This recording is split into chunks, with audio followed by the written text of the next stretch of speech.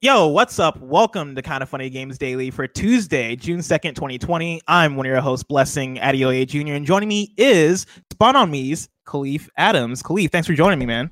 What up, man? So I tell you on the tippy tie, I hope you are doing very, very well today. I hope that you are getting some rest. I'm feeling quite blessed today to be rocking with you as usual. So thank you again for having I'm me. feeling quite blessed to have you here with me. The one question I want to start off with, though, because there's been things happening. There have been conflicts going on. There have been protests. Everybody wants to know what's up with the wings, or not the wings. What's up with the ribs, the oven ribs? Khalif's oven ribs. Because this is a conversation that came up yesterday with Paris, and Paris is talking about how terrible your ribs are. Greg was defending your ribs. I want to know what the deal is. So there's been this debate about, whether you should cook your ribs in an oven or on a grill. So, Paris Lilly, massive shout out to him and massive shout out to everything that Gamertag Radio does. We are having a long-standing feud about whose ribs are better. Sadly enough, I had to take down my pinned tweet that I had up there for at least over a year at this point. Oh my God. Describing his burnt, terrible, charred, unreasonable, irradiated ribs that he makes on his grill in comparison to my beautiful, succulent, this magical, perfectly cooked ribs that come in an oven. So yeah, we've been having faux beef literally for almost a year and some real change beef now about all that kind of stuff. But now we're trying to figure out a way to get it sponsored so we can actually do a real cook-off. I was gonna say, have you guys done this yet? Have you guys done an actual IRL cook-off? No, we haven't had a chance to. Like we're always seeing each other at gaming events, but we never get a chance to actually do a thing like one of those kinds of events. Because it's just never enough time to do it. But like, hey, we're looking for people to sponsor it. Like, if you know a good company that can sponsor a good cook-off, we're down to do it. We've been talking about that for a long time. So yeah, oven ribs are better. Thanks. EA, Activision, Microsoft, Sony, if you're listening to this show, sponsor. I want to see this happen. In fact, if you want to, I don't know if I have the authority to do this, but I'm going to do it anyway. Khalif, I will invite both you and Paris to the Kind of Funny studio, the new studio, when we finally open up. Yes. We will have that cook-off. I know we already have like a macaroni and cheese competition between Sony executives scheduled. We'll have you guys on the same day. Get some ribs, get some macaroni and cheese. It'll be a great time. Oh, I'm totally down for it. How do we feel about sous vide ribs? Sous vide ribs are actually pretty good. They sure If you don't are. Get that char right at the end, though, that's where you botch it, because then you just have like a big wet rib. I actually just use a blowtorch. Wait, are you serious? I'm serious. It's very good. That's some badass chef stuff right there. That's business. Good. I rock with that. I'm just saying, if we have it at the competition, I might have to enter my sous vide ribs. See who wins. We can get as many people as we need to make this happen. The more people, that's more visibility. So we got to make it happen. We can do it. Khalif, explain to us, what is Spawn on Me for the people that don't know? So Spawn on Me, we started back in 2014. It was myself and Cicero Holmes, who's now over at Rivals of Waterdeep. Please go check that out if you love D&D. And we kind of got together one day. I was writing for my site called the Spawn Point Blog back in the day. And he came aboard and said, hey, I'd love to write for you. We started that process. And then a couple years later, once the blog had folded, we kind of had a sit down conversation and said, what's the space need right now? We talked about doing a podcast because we loved podcasts like We Can Confirmed and One Up Show and all those things that came before us. And we said, there's a space here for a Black voice or Black voices to be shared. And then we kind of started the work of building out the case for why you should be listening to Black folks talk about games and, spotlighting people of color in the gaming space. And that's been the mantra and kind of the North Star for us for a long time. And making sure that was a part of the conversations within the game space, because there weren't really a lot of people talking about games from a Black perspective or through a Black prism. So we made that happen. And, 6 years later, Spawn on Me is still going pretty strong and rocking it out.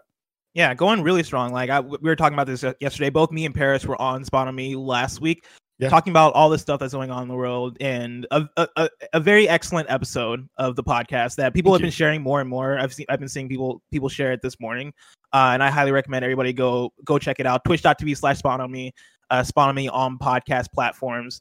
Do you want to talk a bit about that episode to kind of give people the premise of what they can expect from it? Yeah, absolutely. We do our show usually on Thursday evenings. Everything that happened prior in that week, from Monday on, from Amy Cooper to George Floyd to those two young execs who were kind of working in their office's gym and then getting called out for it from a white person who lived in the building.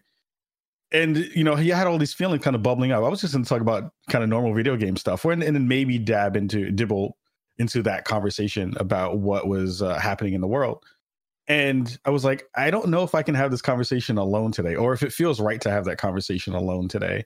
Mm-hmm. And I snagged folks. I snagged you. I snagged Paris. I snagged Zombie Kills. My friend Cam Hawkins, the People's Champ from DualShockers, and then Pico Chulita, who's one of my favorite streamers, and said, "Hey, I put out the you know the black flag, if you want to say," and folks were like, "Yo, black flag."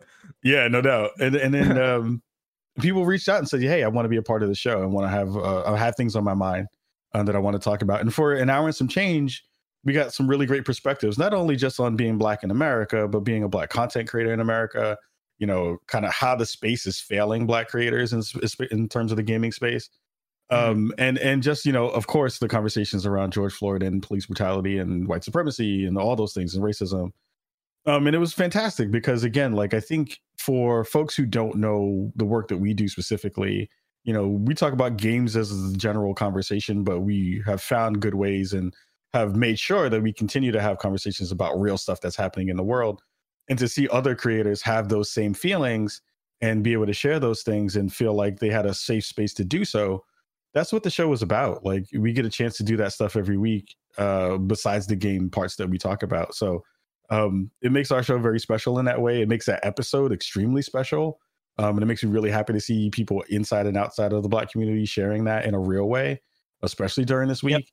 Yep. So yeah, it was a fantastic episode. I'm extremely proud of that one. This was a question I asked Paris yesterday. I want to ask you the same question. How has the last week been for you?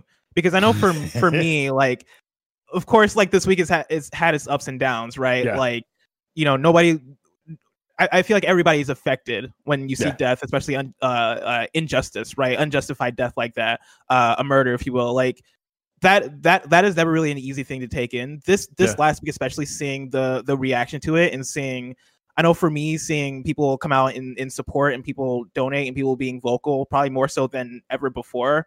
Yeah. As far as, you know, as I paid attention to it, like, that's really kind of brought, like, that's added some highs to the lows. You know, that's kind of made this week such a roller coaster of emotions and a roller coaster of how I'm feeling about everything right now. So for you, how would you say the last week has been?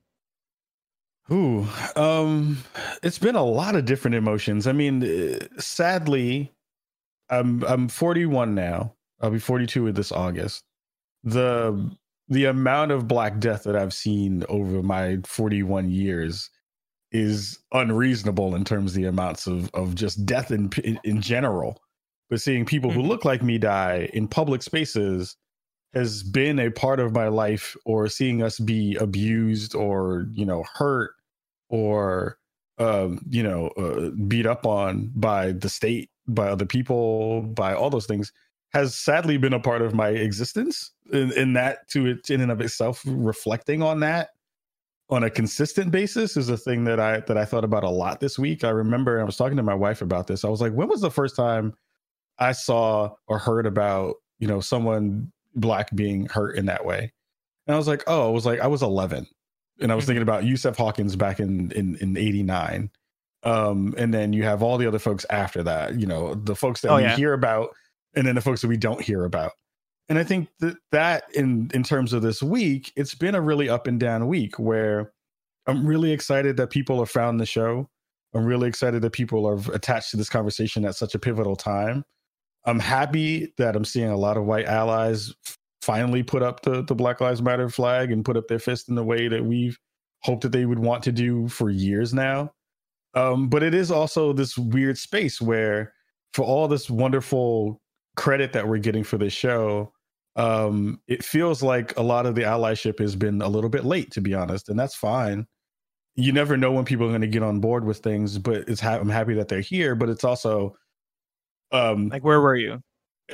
These weren't this. Yeah, this isn't new. You know what I mean? Like, where were all these, you know, black messages? I mean, white letters on black panels, messages, you know, 4 years ago, 2 years ago, a year ago. Sandra Bland wasn't that long ago. Philando Castile wasn't that long ago. Like, there's people that we hear about. And I guess that to me has been the thing that I've been struggling with, has been that balance between wanting to make sure that people are in the fight with us, but also saying, hey, I want to hold your feet to the fire to make sure that this isn't the first and last time that you do this. Because there's going to be more of these killings. There's going to be more of these deaths that's going to happen, sadly. What are you going to do then? Is it going to be continuing to do this? Are you going to continue to share out Black voices? Not just during this week, but for the rest of the time that you have your platform? Like, those are things I actually care about. So it's been an up and down week. It's been busy. It's been full of lots of different conversations from random people in my DMs who have been sad and been worried and all that stuff. So it's a lot of emotional stuff to carry, but that's kind of what I'm been doing for a long time. So I'm here for it. I echo all of that. Like, it's been such an interesting thing seeing so many people slide into my DMs or hit me up on text and ask how I'm doing. And I almost don't know how to answer that, because for me, it's been one of those things where, like, I'm heartbroken over the events of the last week and of the past few weeks when you factor in Amy Cooper and the different things that have been going on. But also, this is a thing that's been happening forever. This is a thing that's not necessarily new, right? Like, this was an instance that was recorded and put out there and for all of us to see. But even with that scenario, it's not the first one of those. Like, the recorded instances of Black murder have been a thing forever. Especially within the last 10 years, with as we all have cameras on us, and as it's become more of a normalized thing to be able to record what's going on, right? Like, we've been able to see it more and more, which is why it is coming to a boiling point more and more. But like you say, the first time you remember seeing something like that, like Black death in that way, was 11. I remember in high school when I want to say 14. I remember there was somebody in my high school who got shot and murdered by police because they were trying to get into their own home, because it was a kid who was trying to essentially get into the window of his own house because he had lost the key or something like that, and ended up getting murdered by police because they thought they were breaking into a house that wasn't theirs. And so this is a thing that's been going on forever. And so whenever the question comes up of, how am I doing right now? I'm like, well, I'm not the one who's being murdered in this moment, right? Like, I'm not the one who was shot. I'm not the one who's going through that thing. As far as Black murder in general, that has been a thing that has been ever present. And I'm so glad that people are speaking out now, and I'm so glad that people are being vocal about it. But it's just one of those things where this week has been such a roller coaster. Seeing social media, seeing the protests, seeing the riots, seeing everything that's going on, it's been such a roller coaster. Here's the crazy thing. You said that you talked about that incident, and I had to go through the mental Rolodex to be like, which one of those? Because I remember multiple ones. So that's crazy. And that was the unique one. That was the one that's happened specifically in my town from a kid in my high school, and that didn't make national news or anything like that. That was just very much a local thing, and that was the first time where I was like, oh shit. And then from there, I started to be more aware. You have stories like Trayvon Martin and Michael Brown and all these things. But this is a video game show, and so we should eventually talk about video games. So let's do a very awkward pivot to talking about how today's stories include PlayStation moving the PS5 event, The Last of Us Part 2's accessibility features, and more, because this is Kind of Funny Games Daily, each and every weekday at 10 a.m. live right here on twitch.tv/kindoffunnygames. We run you through the nerdy news you need to know about. If you're watching live, you can correct us when we get stuff wrong by going to kindoffunny.com/you're wrong.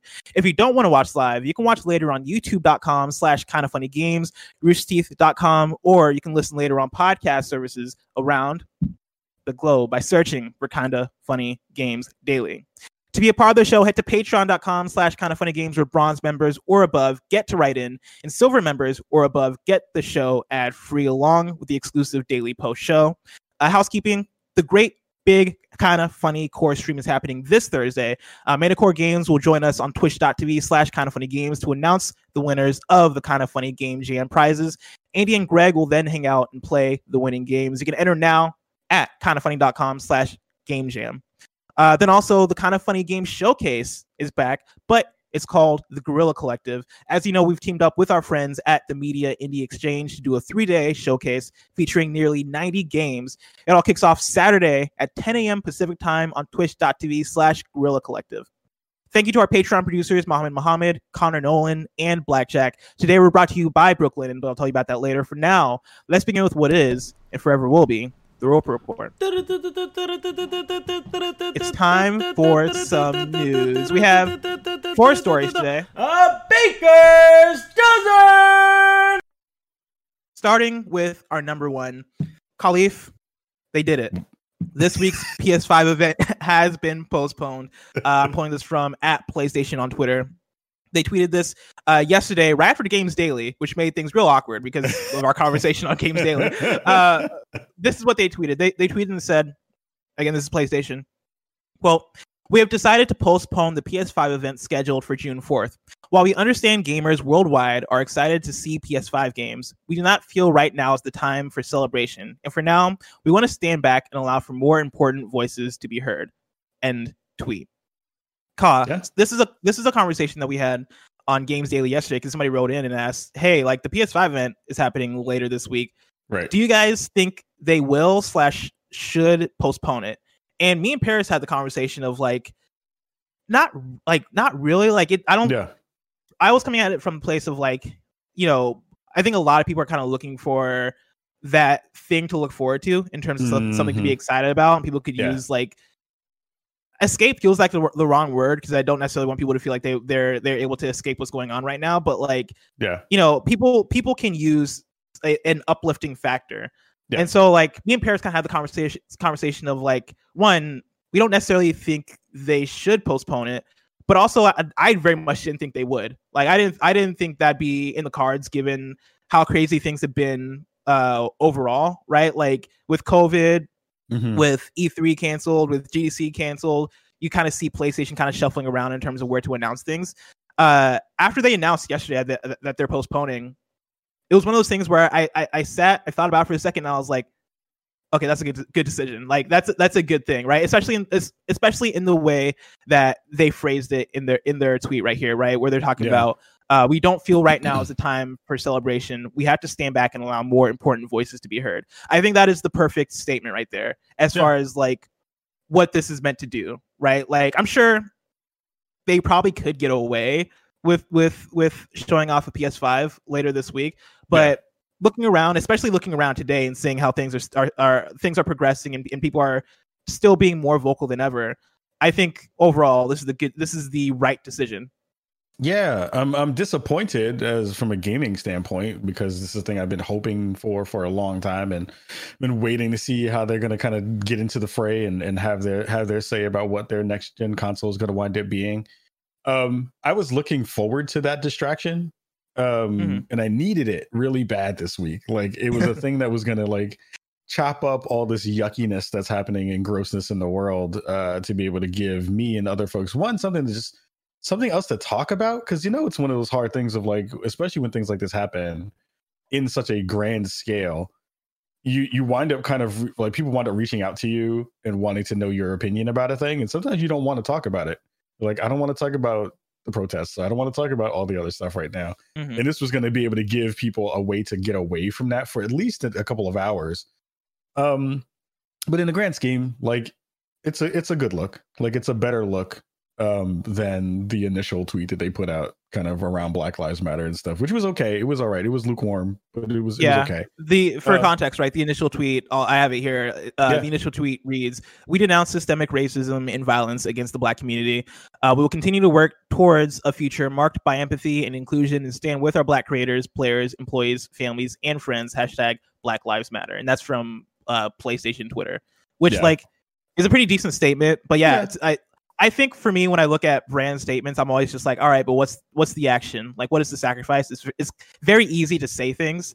Right. And for me, I look at them moving the event as more of an action, but it's also one of those things where I'm sure you factor in marketing, you factor in all right, do we really want to have the PlayStation 5 event this week when all this is happening? I'm sure at a certain point that kind of comes back to bite them in the ass when there's so much noise and so much other things to focus on, and you're trying to be when you are trying to come out and sell a new console. I'm sure that makes things hard in a way where if you just delay it to next week or the week after next week, it's probably easier to have that moment. I mean, think about this too, because we've seen it happen so often when brands get a thing wrong. Like I could totally see somebody doing a marketing montage of some burned down, building, or some, post apocalyptic scene in a game, and then people being like, "Really, Sony? Really, PlayStation? Is this the time you're going to put that thing out?" So it's a good way to save your own ass, for sure. But it's also, again, like, they are reading the room in the correct way right now, and that's smart. Like, from a business perspective, that's just a smart thing to do. We'll see about the conversations about that, what that looks like in terms of their actual statement. One of the things I tweeted directly right after that, and quote tweeted that thing, was like, "Yeah, if you care a lot about all these Black creators and all that stuff, you should give more Black folks in the gaming space some more access." So that was it was again, like, what are you gonna do for me at this point? Like, you can say all the things, the platitudes are great. What are you going to do going forward? Is always the kind of thing. But yeah, they put out the statement they needed to at the time. Scott writes in to patreon.com/kindoffunnygames, just like you can, says, "Greetings, Blessing and Khalif. So Sony understandably canceled the PS5 event this week. I have a couple of questions. Should EA and CD Projekt Red cancel their events next week? Also, as Black voices in the gaming community, when would you feel comfortable with Sony doing their event? I realize you don't speak for everyone, but the gaming community should be listening to folks like you. The situation is not changing anytime soon, so does Sony not reveal the PS5 until August? Thanks for being great voices during this difficult time." That's a good question. I mean, I think I don't know when the right time is going to be for them in terms of the state of the world. Like, it really is going to depend on how the state of the world works. We just had basically martial law come down overnight, and who knows how long protests are going to wind up happening. Who knows if another incident is going to respark a thing. And then you still have COVID in the space that's still, in the mix of all this stuff. So to a certain extent, I mean, I think from a business perspective, Sony needs to say something, though. The thing that has been interesting is that they took so long to get here, to start showcasing some of their stuff. And I'm sure now they're kind of kicking themselves in the ass a little bit, because they had a better window to be able to get out more information, and now they're going to be stifled a little bit and kind of have to push things back even further, in terms of their timeline. So I would say, it makes sense for them to have held their event this time. Should EA and CDPR do that? Yeah, probably. It's the united effort makes more sense to try to be the ones who are outliers in that. I mean, I don't know what you actually gain from it, because we already know the games that you're going to be dropping anyway for the most part. So we'll see. I think all those things will be bundled in whenever they wind up showing the console anyway. So we'll see it.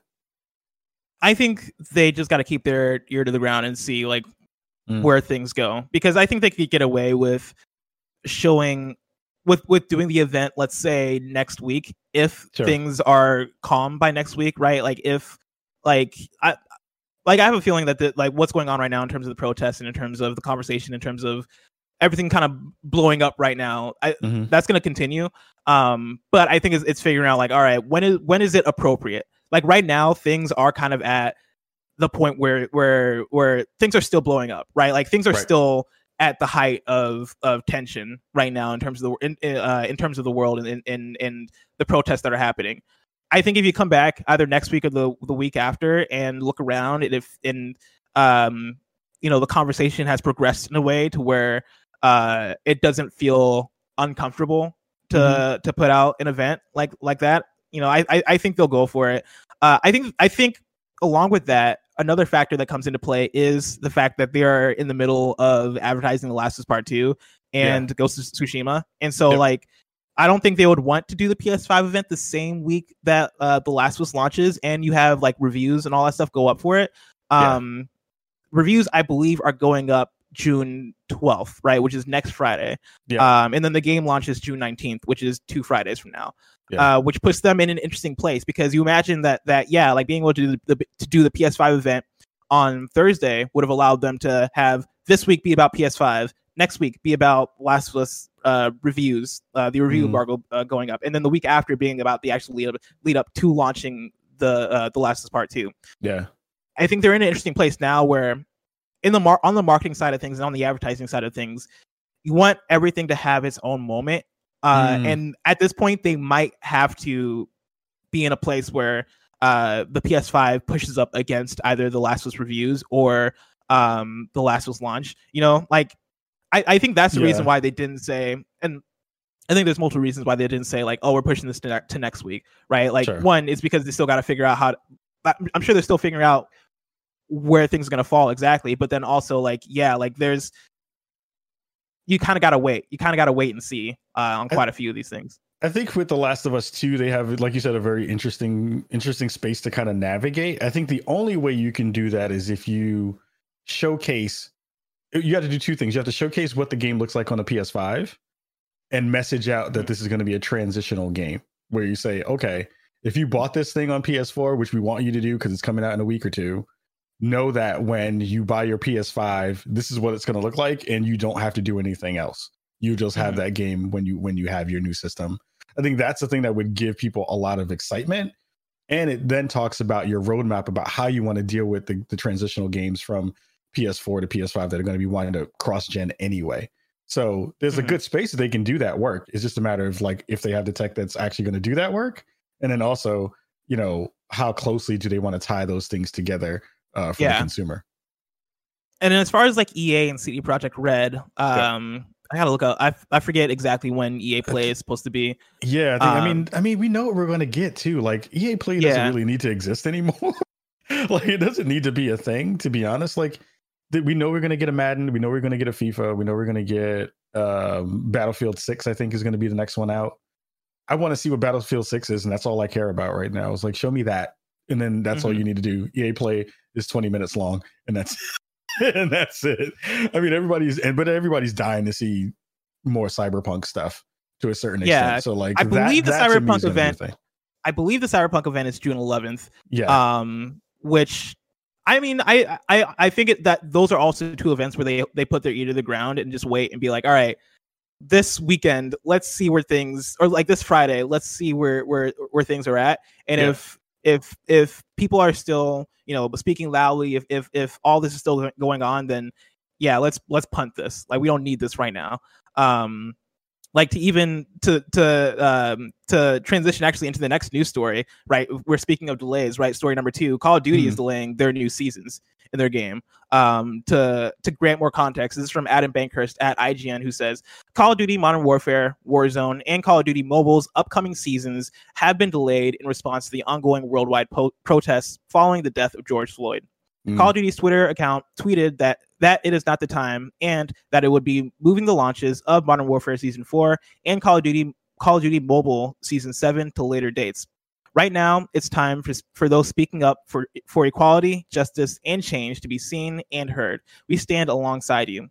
And then the IGN article continues to say there's no indication as to the new dates for these new seasons, but Call of Duty Modern Warfare's 4th season was set to launch on June 3rd, while Call of Duty Mobiles was also set for this week, right? And those are two things as far as like the Call of Duty seasons, right? Like those are things that were imminent. Those are things that were happening right now. Right. And those got delayed. And so like, I think right now is the time for when you're talking about video game companies and the time that we're in, right? We're in early June, which is announcement season. It is what would have been E3 season. It is the time where everybody wants to talk. At a certain point this month, like Microsoft is doing their event. There's so much that needs to happen, but not that necessarily needs to happen, but that is planned to happen this month. And I think really like the big thing for companies right now is being flexible and paying attention and going with the flow and figuring out when is the right time to strike with these things. Yeah, I mean, you lose more by putting a thing out early and not reading the room correctly than you then have to go back and do all the damage control than just waiting. Like you don't lose anything by waiting anything. Again, these are all known entities. Like what announcement are you really going to get from a new season besides a new operator or a new person and a new map? You know what I mean? Like there isn't a lot of actual information there that is that important compared to the conversations that they're having about the state of the world. I think it's going to be interesting to see who the first company is that bucks that trend and what the feedback and probably blowback is going to wind up being to those companies that do that thing. I'm wondering again, like what's the right time? Because you won't know unless you're again reading the room and trying to figure out like how well you're paying attention to the communities that are asking you not to do a thing, which companies haven't really done well for a long time. So it'll be a good learning experience for a lot of folks involved with some of these organizations, their PR parts and their messaging outlets. Have you seen some of the responses in like the comments and stuff to both these delays being like the Sony delay and the Call of Duty delay? Because of course. What's your take on that? Because there's so much vitriol, and I know this is like a video game community thing in general, right? Like I know there's so many talks that like there's a lot that feeds into it, right? But there's like a lot of toxicity in terms of the internet in general, but then also like the video game side of the internet, and also like I'm sure there's like a lot of kids and teenagers that are involved in there too, but also there's a lot of adults, which makes it upsetting. Like, what is your take on all that? Because it's, for some reason, I shouldn't be surprised, but it still surprises me when I look at the replies. I'm like, what the fuck? Well, here's the thing though, right? It's like, and it's perfect because it's the same conversation that we have about all the stuff all the time. Again, right now, as we speak, there are people who got beat up last night for protesting people being shot and killed by the state. And then 2 weeks prior to that, you had people protesting in the street to go get a haircut and go to a restaurant. It's the same conversation. It's the same kinds of people who do the same kinds of dumb shit all the time, where it's just like, I am more important than the greater good. I am more important than all these other things that we see as being actually important. And folks have been like, all lives mattering it. I've seen over the time that I've been playing Call of Duty and other games, like people from before, even when COVID hit, I saw a numerous amount of people when I'd go play multiplayer games had COVID tags in their names. They changed their names to COVID related things. I saw one person. I had one of my favorite content creators, Barefoot Gypsy, posted a video of herself being in her chat on Twitch, and someone made an account that was called George Floyd's Neck for the sake of doing it, just because they knew it would piss Black people off. So it's like, those are the things that we constantly see. It's a culture thing. It's a part of the gaming culture and part of human nature to be able to find the most vile way to interact with a thing, go through the process of doing the work to make those accounts, to make that email address, that burner email address, to do all the stuff that goes along with that one thing so you can get shits and giggles out of making someone else hurt. So that's a part of the conversation, right? It's like, how do we continue to, as a gaming collective, as a gaming community, as a human society, figure out better ways to weed out those people and to make sure that those people don't have a space to have platforms and have the ability to do what they need to do through the platforms and their moderation systems and all those things. So you need good tools to block people out from that kind of stuff. But it's also, how do you fix humans, man? Like, humans are hard. Like, humans just do human shit all the time, and that's the thing that we'll never figure out. Do you think there is a way you mentioned moderation tools, and obviously, like, we don't have all the answers to this because like, to what you're saying, it is human nature, a lot of it, right? It is human, like, humans are just difficult. But are there ways that for Spawn on Me, that you go about weeding out those bad actors? Yeah, I mean, it's really evident when we do Spawn for Good events. So we do a charity event every Martin Luther King weekend, and we go through a really long process of, and we've gotten better because we've done them over a couple of years. So some of the stuff is like plug and play, basically, at this point. But lots of block lists. I don't really believe in block lists. That's not true. Blocked word lists are really important because you know what most people are going to say. So that's the interesting thing about racism is, like, if you've gone through it enough, you know all the words, you know all the phrases. So you already know, like, nothing really surprises you at this point. So you already know you can pre-do the work. So that's one thing. Having lots of moderators in your spaces, not only in your chat, but in your Twitter feed too. Like, if you have good circles and you curated a good list, most of that stuff doesn't wind up coming your way. And it depends on some of the stuff depends on how you engage with the internet too. You know, I rarely get as much vitriol and hatred and stuff than my Black women counterparts, than my LGBTQ counterparts. And that's not because of anything that they've ever done. And it's not because of anything in any way that they've interacted with people. But it's like, the folks who have been hating towards them are always going to be there. I have to figure out a way to deflect some of that stuff through the work that I do, but also through my curation of the people that I have around me, which has been really, really helpful for a long period of time. So I say, you know, you can do some of that work Depending upon who you are, that's a privilege that I have, and I'm willing to put that out there for sure. But you have to do that work for other people too. Like, don't share stupid is a thing I believe in all the time. I'm faulty of it. Like I do it sometimes and it's bad. But like sharing things that trigger other people into their feeds and into their timelines doesn't help them either. So it's a lot of small things that you can do to help build that stuff up in good ways. You can kind of insulate yourself from some of it, but the internet is the internet. People don't care. Like, people just are terse and people are mean and people suck in that way, but people are also fantastic and great. So it's a balance. Speaking of people being fantastic and great, story number 3, The Last of Us Part 2 has around 60 different accessibility features. I'm pulling this from Rebecca Valentine at gamesindustry.biz. The Last of Us Part 2, which launches this month, includes around 60 different accessibility features, according to developer Naughty Dog. In interviews with The Verge, game designers Amelia Scatz and Matthew Gallant outlined some of the key accessibility features, their development, and the reason behind their inclusion. These features canvas controller mapping, visual aids, audio clues, navigation and traversal features, and combat features. They include the ability to increase the size of the UI, make changes to subtitles, turn on a text-to-speech option for every piece of text in the game, including menus, audio cues to indicate nearby items or ledges, a zoom feature using the DualShock controller touchpad, and a high contrast mode for low vision players that renders the world a light gray with enemies in red and allies in blue. Gallant said that these features had been planned from the start of development and that some, such as the high contrast mode, text-to-speech, and mappable controls, had required significant technical resources. The features have undergone significant changes throughout development with the assistance of focus testers and accessibility advocates such as Brandon Cole advising on implementation. For example, Naughty Dog initially planned to have game modes separated out for users with different accessibility needs, such as one for hearing impaired players and another for those who needed motor control assistance. Quote, instantly we got feedback that is not what we wanted, Gallant said. Quote, we want to be able to dig into menus, fine-tune things, adjust things, really get into the nitty-gritty of what these options mean, end quote. As a result, the final game includes a packed accessibility menu with toggles and sliders for each feature, though there are also some preset categories such as vision and hearing to give players a place to start if they feel overwhelmed. Quote, accessibility for us is about removing barriers that are keeping players from completing a game, Scat said. It's not about dumbing down a game or making a game easy. What do our players need in order to play the game in parity with everyone else?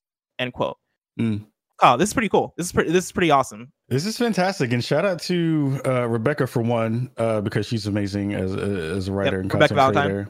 Yeah, absolutely, she's fantastic. And shout out to folks like over like Able Gamers too, who I love and represent all the time, who have been striving and helping people like Naughty Dog and other companies do this work for so many years now. It's amazingly important just to be able to have those options for other people who suffer disabilities and go through what they go through. And so being able to have that stuff just baked into the system, I'm hoping that the tools that they are putting into Last of Us and games like this, that they continue to share that stuff out with other developers. I think that's a thing that I would hope comes out of something like this, is like, don't share it. I mean, don't hoard that stuff to yourself. Like, make sure that that's a thing that goes across, all the games that we see. So that makes it part of why.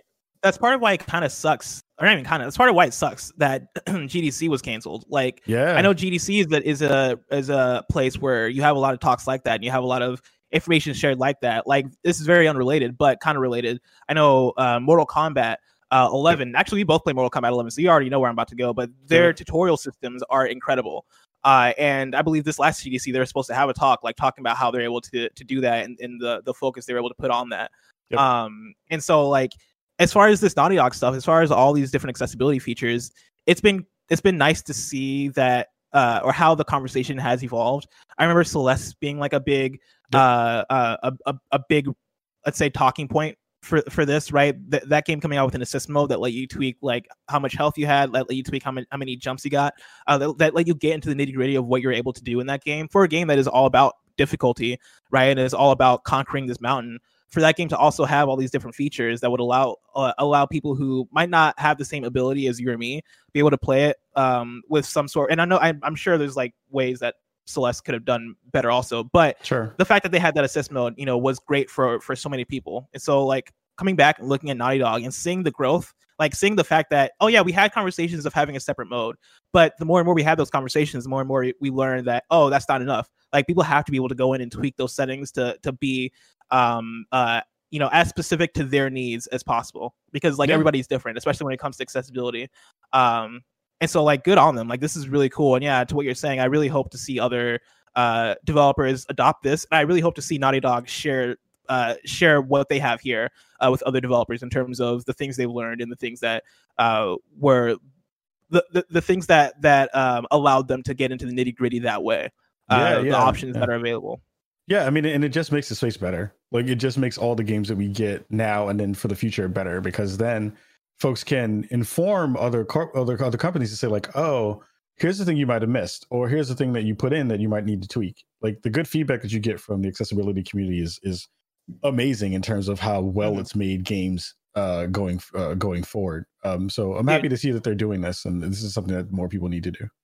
Following Steven Spahn and Steve Saylor, like I've learned so much when it comes to accessibility and when it comes to like things I would never have thought of in terms of video games and the things that affect the way that they're able to play video games. Like Steve Saylor, of course, the blind gamer on Twitter and on YouTube, right? Like he talks a lot about subtitles and how so many games just are fucked in terms of the size of their text and like how that's small of a thing that I would never think about, like that I would have just never like cared about, him bringing it up and talking about it and talking about the ways that it actually affects him and how he and people like him are able to play video games. Like, it's very eye-opening. And so to what you're saying, right, this makes the space better for all of us. And to the final quote here in the article, where Scats mentioned that accessibility for us is about removing barriers that are keeping players from completing a game. It's not about dumbing down a game or making a game easy.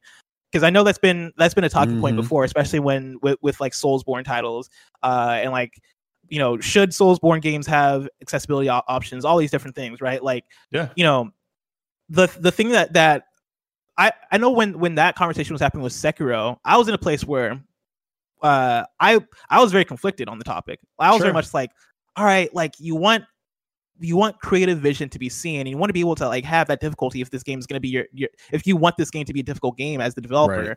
But I also understand the accessibility portion of it too. And yeah, the more and more I thought about it, the more and more I was like, the more and more, in fact, let me say it like this: the more and more I like opened my ears to listen to people that were having that conversation, right? People like Steven Spahn, and quite a few other people. The more and more I felt like I was able to learn, and the more and more I was like, okay, cool, yeah, it's not necessarily about preserving it's not necessarily about making a difficult game easy, right? It's about preserving that difficult experience for somebody who wants to be able to play it, period, right? Like, it's not about Sekiro getting an easy mode. It's about accessibility options being put into Sekiro so that other people can enjoy it.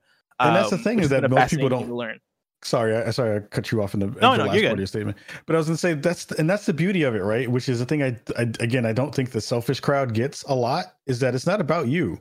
It's not about you at all. It's about making sure that everyone can get into the game and like everyone can do the thing. And if you don't want to use those options, you don't have to. They're just options. You don't have to use them. That's the thing that always bugged me out. I was like, you don't have to put it on. You can just play it the way other people played it, and then let everybody else rock it with the other versions of it or the other options. It doesn't make sense. Exactly. Yeah. And then our last story number 4. This is a Greg Miller joint. He was the one that dropped this in the Slack community, including the show. And so I gotta read it. WWE 2K22 is looking at SmackDown and No Mercy for inspiration. This is from Andy Robinson at Video Games Chronicle. And before I even get into it, Khalif, do you play any wrestling games? Have wrestling games ever been your jam? Oh yeah, for sure. I'm like old school No Mercy and No Way Out, and all that stuff. I remember that. Fire Pro Wrestling, all that stuff's really good. Perfect. And this new story is for you. Yes. It reads, 2K's new WWE games boss has said his development team is looking at past classics such as No Mercy and SmackDown as inspiration for their next game. Former Double Helix studio head Patrick Gilmore was deployed as the new WWE 2K lead earlier this year as the game franchise attempts to enact a renewed focus on quality. In April, 2K confirmed earlier reports that plans for WWE 2K21 had been canceled following a challenging 2020 game. WWE 2K20 was a disappointing full debut for developer Visual Concepts, resulting in one of the lowest Metacritic scores in 2K's history, mostly due to a huge number of technical issues at release. Participating in a Reddit Q&A this weekend, 2K's Gilmore revealed the first details of his plan for 2021's WWE game and told fans to expect a, quote, significant evolution in gameplay with the next installment, end quote. Quote, core gameplay is one of the major investments we're making in the next installment. One of the six pillars we are focused on disproportionately in development, he wrote. He continues, we're looking at much loved previous games like No Mercy or SmackDown Here Comes the Pain, along with the top franchise installments and more modern wrestling and fighting games to build an all new philosophical foundation for the game, end quote. However, the WWE Games boss added that fans expecting 2K22 to wholesale adopt a control scheme or philosophy from one of their favorite games would likely to be disappointed. Quote, we are trying to combine the best ideas out there into a brand new wrestling experience that sets a new standard, he said. Gilmore claimed that WWE 2K22's gameplay would be focused on accessibility, depth, and wrestling experience. And he goes on, they go on in the article to kind of break down that whole accessibility, depth, and wrestling experience thing. But I highly recommend people go to Video Games Chronicle if you're interested to learn more about that. Khalif, we both like fighting games. At least we both like Mortal Kombat. And we both have played wrestling games in the past. Mm-hmm. I'm sure you followed 2K20 and followed how broken that game ended up being. It's been an interesting journey seeing that game come out broken, this year's game being canceled and replaced with 2K Battlegrounds. And now they're talking about the revamps they're wanting to make for next year's game. Where are you at in terms of all this? How do you feel about it? I'm so surprised that they're still going. Like, that's the thing that's bugging me out more than anything else. I'm just like, you're still making games. And to be honest, they haven't been good for a very, very long time. Like, it is amazing that they still budget that into their marketing plans and that they put that into dev when it's not really that good. It is not my fault. You imagine it's a huge moneymaker, though.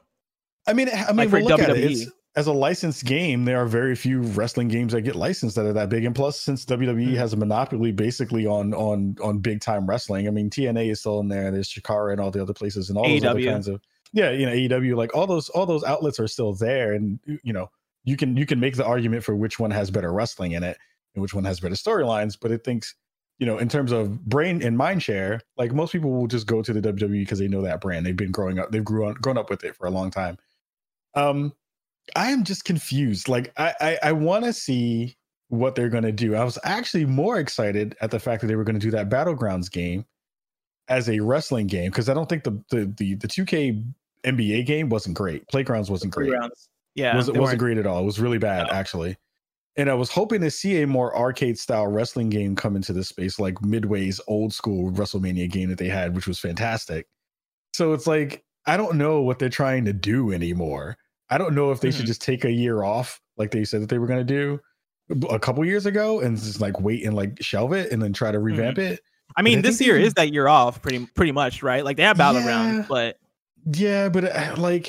I don't know. Like, again, as wrestling games go, it is very difficult to get that good balance between what a kind of, because they've always tried to make a sim wrestling game to a certain extent. In the same vein that they've done 2K, NBA 2K. And I just don't think it's ever really come off in a good way that felt really fun to me and felt like I was getting the experience of what it's like to be in an actual or watch a really good wrestling match. They've tried all these different systems to be able to do that, but I just felt like it's never really gotten there. So I'm more inclined to say, like, just give me an arcade wrestler thing that I can basically, beat each other up, do my special moves, have fun with people in a party environment, and then just call it a day. Like, I don't think they need to do all the extra stuff they've been trying to shoehorn into it. Yeah, for me, it's been interesting to see the announcement of Battlegrounds, because that was one where I think we all watched the trailer and went, oh no, like, in theory, it sounds like a great idea, but like seeing what the actual thing looks like, seeing the actual trailer, it seems like it's very undercooked in a way where, like, to what you're saying, I think an arcade wrestling game could be really awesome, right? For them to take a step back and be like, hey, like even if they are going to do a yearly sim game, like maybe every other year alongside it, do like an arcade game. But Battlegrounds doesn't seem to be the one that's going to hit the way that it needs to in order to actually make that a thing that we all get excited about. As far as what they've talked about here in the article, and as far as like what they've kind of pointed to is as the direction for the next game, it gives me some hope. Like the idea that they're looking at fighting games and No Mercy and SmackDown and the things that people loved about those earlier games, right? That makes me think like, okay, at least their heads are in the right place, especially with them citing fighting games. I think that's an interesting thing, because I know for me, when I played wrestling games, I've never really thought about them as fighting games. Like they're more so sports games to me than fighting games, because there's so much at work. Reading the full article, they go on to kind of cite things like, hey, yeah, we want there to be less mini games, right? Like when you're doing a submission or when you're doing a certain move, right? Like we want it to be less mini game focused, and we want it to be more so like the things that you're doing feel like extensions of the systems, which that sounds incredible. Like that to me sounds like actual like fighting game talk. They also talk about in the article like accessibility and how like they want it to be a thing where, yeah, even though we're trying to make these systems advanced, we want people to be able to jump in and for the first time play and still pull off really cool stuff and feel satisfied. Like if they're able to pull that off, that's awesome. Like that's really cool. I'm at the place where I don't necessarily have the trust for them, which is like my big thing is like, all right, cool, but this is still y'all coming off of 2K20, and we all saw how that went. We all like wrestling games for the last decade haven't necessarily been all excuse me, haven't been all that, right? Like the last wrestling game that I played and I absolutely loved was WWE SmackDown versus Raw 2007. Ooh, yeah. And I loved that game. That was a good game. It was an excellent game with an excellent soundtrack, Money in the Bank. But yeah, dude, like yeah, as far as the future of WWE games, like this all sounds exciting. I want to see them put their money where their mouth is. I just want them to do like when I think of like the perfect mashup would be a little bit of Def Jam Fight for New York, a smidge of Def Jam Icon, and a little bit of Fire Pro Wrestling, because then you get a little bit of mix of the arcadey, you get a little bit of mix of the sim, you get a lot of the content creation, character creation, which is a huge part of wrestling games. Oh yeah. So like you get a little bit of a mash of all those things, and that kind of funnels into that accessibility conversation too, where Def Jam, those games are really easy to pick up and play. So it would be cool to see what they're going to do. I'm hoping that, and I want to check out Battlegrounds just to see what they did, but we'll see. Now, Khalif, I didn't prep you on this next transition before the show, and so I hope you've either listened to the show or I hope you're looking at the doc right now as I make this transition. I got you. I'm very excited to see what the future of the WWE games is, but that future is so far away. If I want to know what's coming to mom and pop shops today, where would I look? You would go to the official list of upcoming software across each and every platform as listed by the Kinda Funny Dames Daily Show, hosts each and every weekday. Yeah. Nailed it. Out today. It's a small release. Well, actually, let me not even say that, because out today we got Liberator for Switch, Knight's Maze for PC, and then Valorant for PC. I didn't realize Valorant was out today. That's wild. Today. Yeah, that's really cool. And so if you're a big fan of Valorant, congratulations, you got it.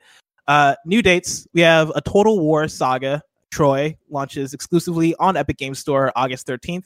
Dead Age 2 is entering early access on July 16th, 2020. And then Pokemon Sword and Shield's first expansion, the Isle of Armor, will release on June 17th. Now it's time for reader mail. You can write into patreon.com/kindoffunnygames where you can get the show ad free. And speaking of ads, this episode of Kinda Funny Games Daily is brought to you by Brooklinen. Did you know that making small changes to your everyday life can lead to huge positive changes to your lifestyle? The right towel turns a bathroom into a spa. The right loungewear turns function into luxury. The right bedding turns a bed into a retreat. You know Brooklinen as the internet's favorite sheets, but they're also home to bedding, loungewear, towels, and more with over 50,000 plus 5-star reviews and counting.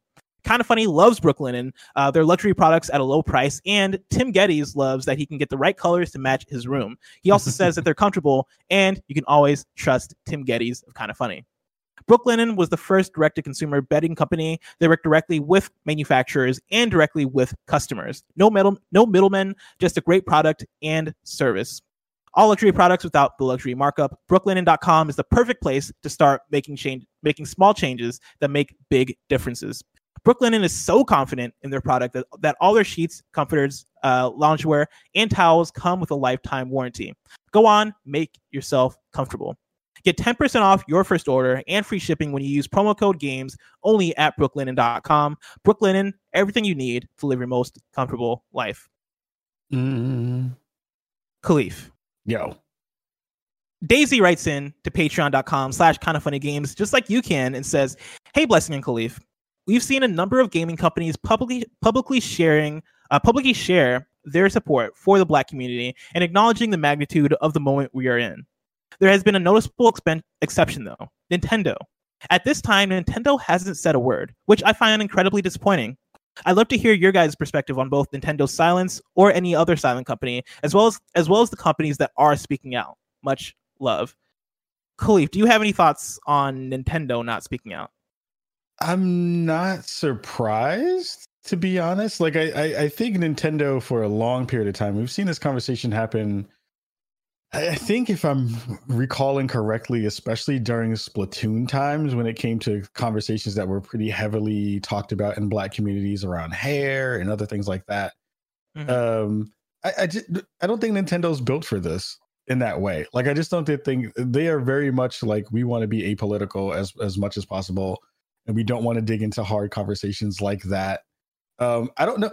Did they ever speak out about Etika's passing? Did they ever talk about any of that stuff? I don't know. I don't recall them. Yeah, like I don't know. Like, I think that for the most part, again, like, Nintendo kind of plays the sideline when it comes to most of these things. We have to remember that a lot of the kind of come from down high messaging and stuff comes from a very Japanese company. Who may not necessarily have the words or the verbiage to really express those things in a clear and concise way to an American, and especially a Black American audience. So that's the thing to remember when you're having that conversation about Nintendo. And yeah, like, I don't have an expectation for everyone to speak out.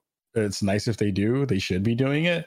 If they don't, you definitely put that into your mental Rolodex to be like, well, okay. I remember, I might not buy your stuff next time around when you put out a thing, or I may not support the thing that you put out the next time. But again, like, since we talked about it early in the show, it's not about just the now, it's about the future. Pay attention to that stuff. Like, make sure that you, again, put that down somewhere, mark it down, and be like, hey, not to say that you need to give them demerit, so you need to boycott them, but like, remember it, because it is important that they didn't say a thing during this time. And that they didn't remark anything or even signal boost the other people who they possibly could. Because there's a grip of dope Black content creators in the Nintendo spaces, and for the games that they play and for the games that they make. There's a lot of dope people who are doing that work. And at least they could have done is showcase some of those people out to the rest of their community with their platform that they have. So, thing to think about. Yeah. I agree. It's one of those things where, to what you said, right? Like, they're a very Japanese company, especially when you compare them to something like Sony. Like, Sony spoke out or had a statement, right? And the first statement we saw was like, all right, cool, whatever. And then, like, you see them actually push the PS5 the PS5 game reveal event that was happening later this week. And it's one of those things where Sony is more of an international company, it feels like, in terms of that stuff, especially PlayStation. Like, PlayStation is way more of an international company than Nintendo. Like, Nintendo also an international company, but very much Japanese at the same time. And yeah, like, it's one of those things where, I don't necessarily expect every single company to speak out, and that's not even necessarily what I personally ask for. Sure. Like, I could kind of care less about what brands have to say about issues, because a lot of it is brands protecting their backs, right? Like, brands covering themselves, like, especially when we mentioned it earlier in the show, though, but like, when it comes to brands saying things and not necessarily having any sort of action, or not necessarily even, like, giving money or donating or doing anything to support the cause, anything practical, it's like, all right, cool, like, I like, thanks, I guess, but I also don't, like, that's not, I don't really care. I don't necessarily, doesn't move the needle. That's not necessarily for me. It doesn't move the needle. And so, like, I kind of lump, I guess, in terms of this case, I maybe lump Nintendo in with that. Like, I personally don't care if brands speak out or not. I love when brands do something proactive, and I love when brands give, and I love when brands donate to causes that matter. But in this moment, I'm like, like the last, it's almost like the Dave Chappelle stand up where he's like, where they're asking Ja Rule about 9/11, and he's like, who the fuck, who cares about what Ja Rule has to say at a time like this? I don't give a fuck about what Nintendo has to say at a time like this. Like, if I'm being very honest, I don't care. Because my question to the audience is like, what would be the thing that they could say? Is it just them needing to say anything, or do they need to be like full-throated in what they need to say? Because that, to me, that's also a big difference too. Like, if you come to this conversation kind of mealy-mouthed and kind of as a fence sitter and not really talk to the actual issue, then the words that you put out don't really have any impact, and they don't move the needle. So like, if you're going to say a thing, say it with your chest, and if you're not, then don't say it at all. Yeah, I'm very much more so even concerned about what the personalities and the human beings there have to say. Like, like Reggie Fils-Aimé is probably one of my favorite people in the industry, and I remember when, I think it might have been as he was leaving Nintendo, or actually no, I think it was the article I'm thinking of resurfaced as he was leaving Nintendo. Oh, the one from Austin Walker? The one from Austin Walker, yes, where he's talking about the value of diversity in the industry and how Nintendo goes about like Reggie said like a lot of amazing things in that article, right? Like I believe that was the same article he talked about crunch, and he talked about how like, yeah, like we work to fight crunch, and we try to hire more when it comes to times where things are more involved and heavy in terms of workload. And like, you know, I look at Reggie as a figure who I'm like, all right, cool. Like, Nintendo's not saying much as like a brand, but Reggie as like the head of that brand at that time is out here being outspoken and saying all the right things in a way where like, yeah, you go, like, that's awesome. I mean, so like, the first time I heard him rep his blackness in a real way too, which was fantastic. It was like eye-opening and really amazing, because I was like, oh, like, I see it, we all see it. But like, it's important to hear people say it out loud and be like, no, I am proud to be this black person from the Bronx, XXYZ. This stuff is super important. That representation and that visibility is super important. Go ahead, Bless. I'm sorry. Exactly. No, you're totally good. But yeah, like, I would want to see, for me, what I prefer in terms of brands speaking out, I prefer to see their higher ups speaking out. I prefer to see the people actually talking and speaking out, because I think that speaks way more volumes than like, you know, I don't know, Coca-Cola coming out and being like, hey, racism is bad. It's like, all right, cool. We know, like, that's a very safe stance to have, that racism is bad. So that's kind of where with her Pepsi moment. Yeah, it's like, all right, cool. That was such a I didn't see that happen. I didn't see that happen once this weekend, by the way. I didn't see one Pepsi handed out and it fixed things. Yeah, I didn't see a whole bunch of tear gas go out, though. I didn't see a whole bunch of Pepsis go out. Exactly. Now it's time to squad up. Torbanok writes in with a squad up on PS4 and says, "Hey, Blessing Khalif, I finally gotten into Apex Legends and I'm looking for some best friends to play with. Anyone who would like to squad up for some good times can add me on PSN. Username is Torbanok. I'm usually on after 7 p.m. Eastern time. Thanks and stay well, everyone." Again, Torbanok is spelled Torbanok on PS4 if you want to add Torbanok and play some Apex Legends. Word. Now it's time for one of them rotating segments. This segment is exclusive for this week. I'm going to try and have it on the show each day this week. Khalif, I'm springing up a question for you. I got you. I'm putting you on the spot. This is a question I asked Paris yesterday, and I don't know if you listened to the show yesterday, but like, we gave you a lot of love. I especially didn't listen to it because Paris was on it. Oh, understandable. The ribs cooking skills might rub off on you if you hear his voice for too long. The question I want to ask you is, who is a black voice in the industry that you would like to highlight and give a shout out? I have a list because I saw it on the docket. I'm running down the list because of time. Gaming Illuminati.